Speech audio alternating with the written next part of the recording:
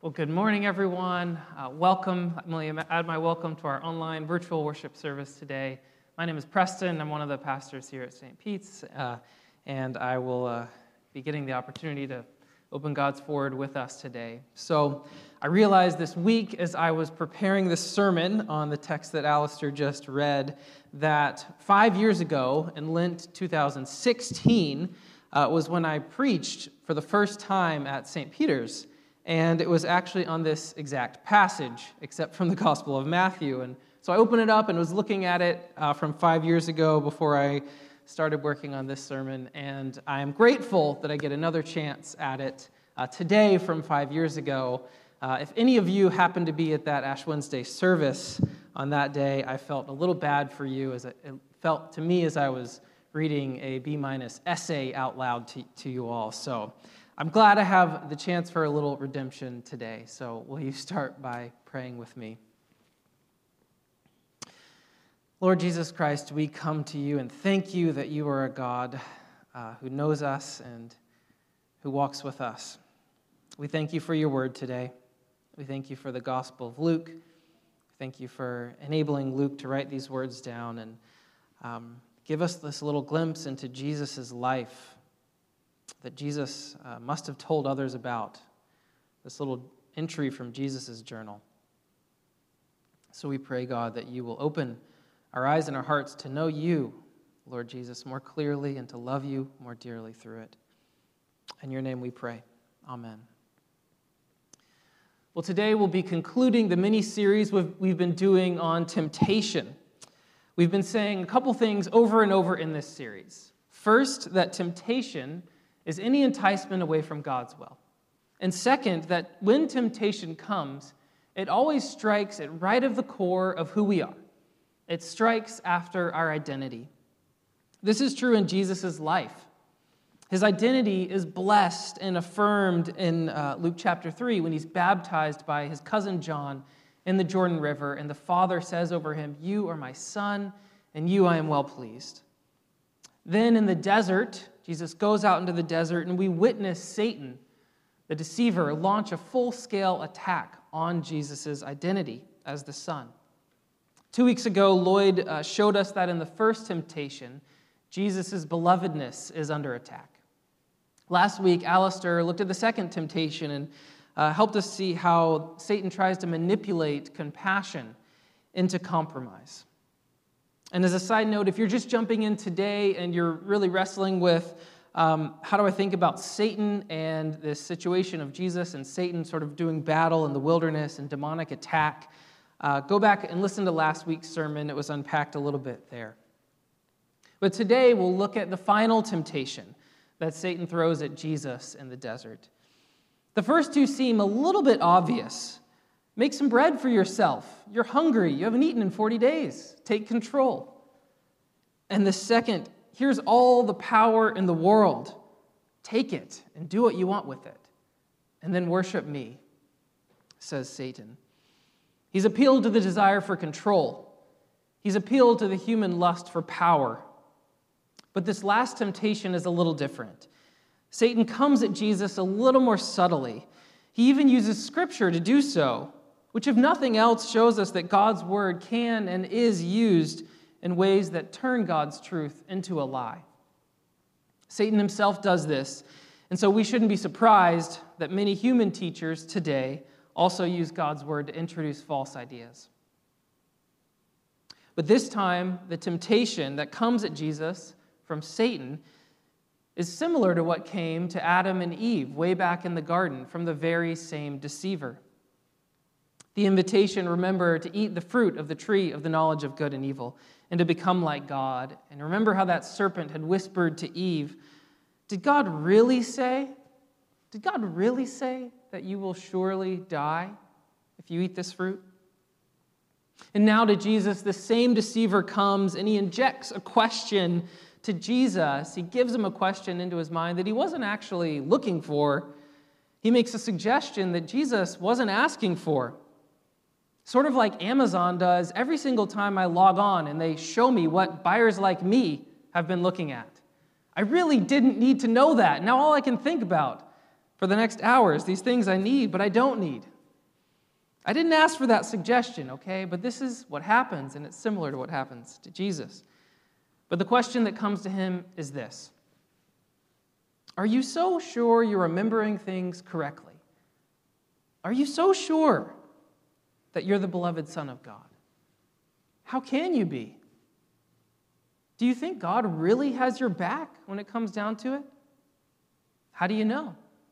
Has he proved it? See, it's not a question that comes in good faith. It's a question that doubts what God has already made clear. This is what Satan throws at Jesus. He's the father of lies.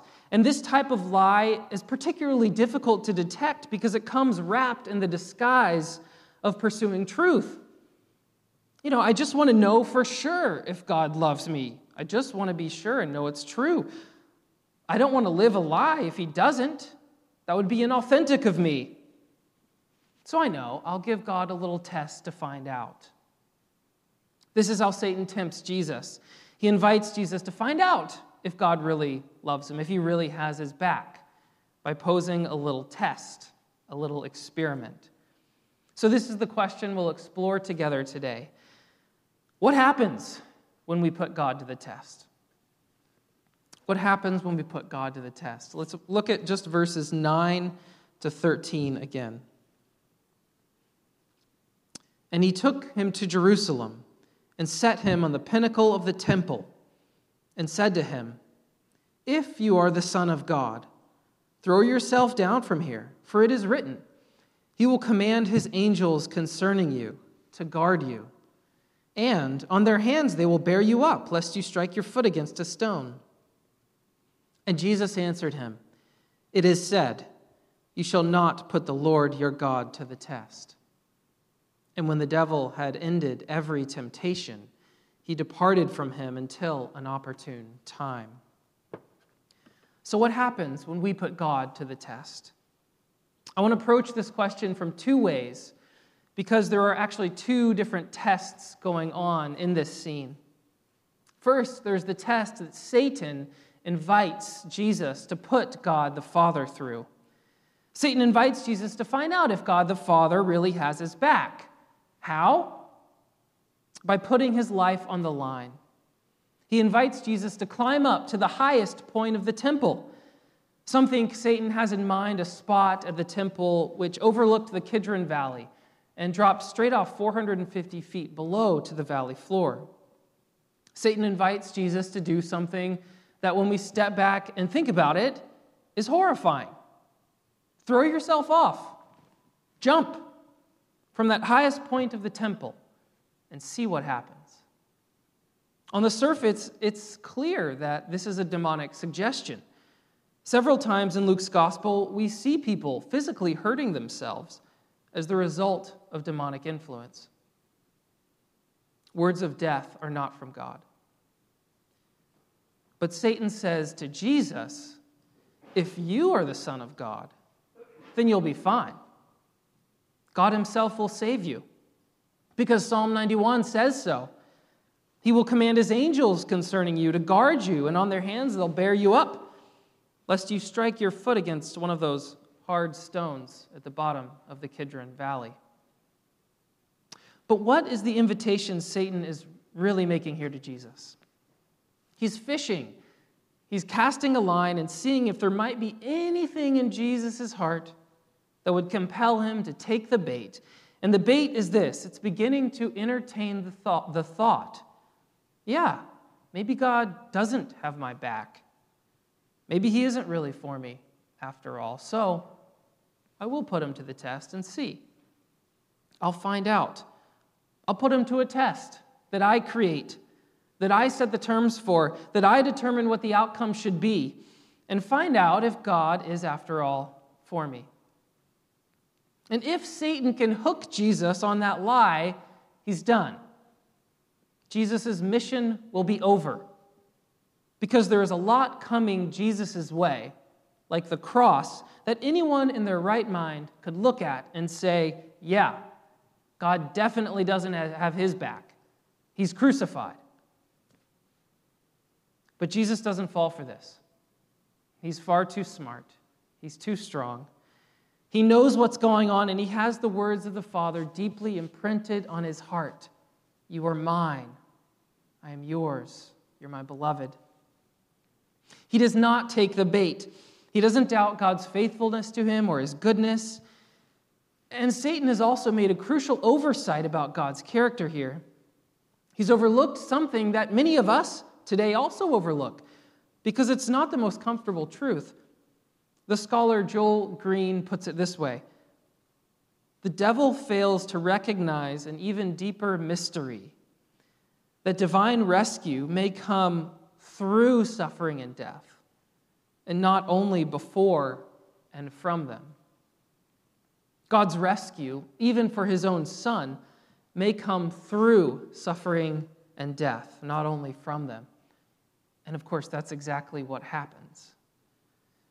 But Satan, the god of this age, whose currency is the kingdoms of the world and who gets things done through manipulative power and pulling on the strings of people's weaknesses and fears, cannot comprehend this truth. Neither can the people who are mocking Jesus as he dies on the cross at the end of Luke's gospel, who in chapter 35 taunt and say, he saved others, let him save himself if he's the Christ, the chosen one of God. Neither can many people today handle this. God's rescue coming through suffering and death? No thanks. I'll take God's rescue from suffering and death, thank you. But in Jesus' upside-down kingdom, God redeems suffering and even death. God holds those who suffer and opens up space for his power to be made known in dark places. A friend of mine, Ben, has suffered for the last decade with chronic illness and pain. Ben has told me, we've talked on numerous occasions, that because of his suffering, people all the time open up to him about their deep suffering and struggles. Ben recognizes that through his suffering, because of his suffering, God has created a refuge for others, to be understood, to be able to open up safely, and to allow God's truth to penetrate into darkness in a way that couldn't happen without his own suffering.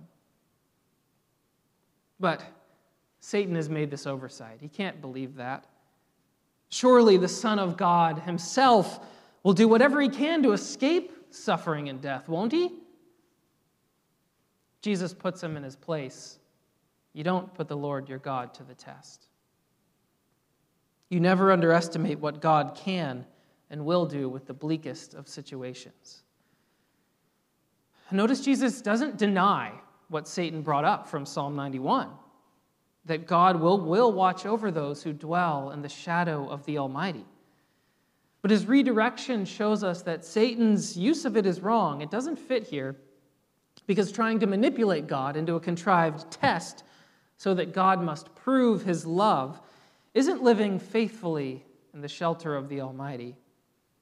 It's an act of faithlessness. And that is why Jesus rebukes Satan. You don't do that. But why? What happens to us when we put God to the test? When we set the terms and tell God, this is what needs to happen so that I can know for sure whether you love me or not, whether you have my back or not, whether you're good or not. What happens is this.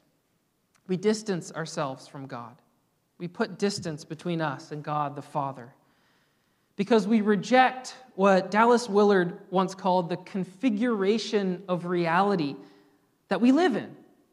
The configuration where God is a good Father. The configuration where we are little children walking hand in hand with God the Father, who is both King and Creator of the cosmos and also close enough to walk with us and hold our hands each and every day. In this configuration of reality, which is what Jesus lived in all the time and what Jesus taught, prayer is holding God's hand like a little child, pulling on his sleeve and saying, Dad, look at what you've done. Look at what you've created. This world, it's amazing. It's beautiful. You did this. Thank you. Prayer is those basic and most intimate words spoken, making vulnerable requests known. Dad, I'm tired. Will you carry me home? This is the configuration of reality that Jesus gifts to you. But testing God distances us from that reality. How? Dad, if you love me, you'd let me eat all the candy. Dad, if you love me, you'd let me watch all the shows. Dad, if you love me, you'd let me do what I want. If you love me. When we set the terms and tell God how he can prove his love, prove that he has our back, prove that he is good, we doubt this configuration of reality that Jesus has made possible and given a relational life with God, who is our Father. And then we buy another reality where God exists to meet my desires, to make me feel good, and to align the world as I see fit. When we test God, we doubt the good reality, and we distance ourselves from it. Sometimes we test God out of insecurity, and sometimes we test God out of pride. The insecure heart tests God like this. It can sound like this. I'm not so sure if God really cares about me because things are hard. So here's the deal, God. You can show me your love. You can prove it. We've wanted a child for so many years. We've wanted to have a baby. You can allow this. You can make it happen. Do it, God, and we'll know that you really love us. But it's a test on our terms with the outcomes you desire. No, I'm not saying it's wrong to ask and plead with God, our good Father, about the things on our heart. By all means, do so. God wants to hear them. He will listen. And I want to acknowledge that these things that are shattered dreams in our lives that put us in such a shaky place, whether it's something like infertility or illness or estranged relationships or something else, these are deeply painful and disorienting for our faith. Yes. But God doesn't jump through hoops to prove his love. Jumping through hoops never satisfies an insecure heart. Consistent, steadfast presence does. Over the long haul, God's presence with us, even through death, shows us God's love to be true. But there's another way we test God. Sometimes it's different. Sometimes it's out of pride. It might sound like this. God, are you on the right side of history or not? We've seen all the pitfalls of traditional religion. Everyone has, come on. The oppression of slaves and women, and still the stifling, narrow ethics, especially around sexuality. I mean, come on. We can do away with all that now, right? So if you can find a way to toe my party line, God, then we can have a deal. I can be a Jesus follower as long as you, Jesus, don't offend the right people. This test comes from pride. And you can picture the young child insisting on their own rules, can't you? It also reveals an independence that destroys relationship over time and breaks the Father's heart. To you, Jesus looks with love and says the same thing. You don't put the Lord your God to the test. Listen, you can ask your questions. You can bring your doubts. You can journey through deconstruction even. And all of us need some false beliefs and some false ideas about God deconstructed. That's not a bad thing. But when you enter into this vulnerable place, and it is a vulnerable place, pay attention to your posture there. Are you taking a sledgehammer of questions to your faith, fueled by a post-everything world that would just as happy be a post-Jesus world too? Putting God on trial with every swing of the hammer? Or are you carefully looking and seeking and asking, praying and trusted community, who's reminding you at every step of the way that God is there, that there's some things you don't need to deconstruct. Because we're an Easter people, things like the crucified and risen Jesus Christ, the gospel of his kingdom, the narrow way of discipleship that cuts against the grain of the world in every single age. It always does and will. So yes, bring your doubts. I have my own that I bring to God. I have my own that I bring to God. Your pastor has doubts that I bring to Jesus too, and I have to open to him and wrestle with him and bring honestly before him and submit, and then trust and walk in faith. This is what's called faith, seeking understanding, and it's a normal part of the Christian life. It's a normal part of following Jesus, but there's a difference between this and putting God to the test. There's a difference between the two. Jesus says, don't put God to the test. He doesn't say you can't bring your doubts and questions, but don't put God to the test. It will strain your faith because God is not an algorithm. He's not a system. He's not a candy machine. He's personal. God created every nuance of human personality and beauty. Think about that for a second. And if you've ever been tested in a relationship, if someone's ever put that on you, you know how it feels. You know the skepticism and mistrust lying underneath the surface. It doesn't feel good. And when we do this to God, the configuration of reality where you're walking hand in hand with him, it will grow dim. It will grow dim. But remember how I said at the beginning that there's two tests going on here. There's two different ones, and the second test is the test Jesus is experiencing in the moment. He's invited to put God on test, but he's also experiencing one in the moment. Satan invites Jesus to put God through the one of him jumping off the temple, but in the moment, Jesus is facing Satan face to face. And this test is a little different. First, it's different because, as we said, Satan is twisting some scripture in an attempt to manipulate Jesus to becoming unfaithful. And this is rampant in our culture too. We have to be aware of that. Here's two quick examples. Matthew 7:1, do not judge, or you too will be judged. Famous words of Jesus. Well, this does not mean that we are not to identify and grieve over and, when necessary, rebuke evil and sin. I've heard this several times recently in the popular conversation in reference to a famous Christian apologist who recently was unveiled to do horrible things. People responding, who am I to judge, lest I be judged? This is twisting Scripture. No, we're not to pretend like we're God in these situations, and we're not to throw stones at a grave. But we must insist on naming sin and injustice, especially in the church, and participate in Jesus and in his kingdom to point to a better way, to point to his kingdom come and his will be done. Here's another. Acts 2:36 says, God made Jesus both Lord and Christ, this Jesus whom you crucified, which one popular teacher, the Catholic Franciscan Richard Rohr, uses to teach that Jesus and Christ are entirely different things, which is a classic Christian ancient heresy. Rohr says that Matthew, Mark, and Luke are mostly talking about Jesus, the historical figure who healed and taught.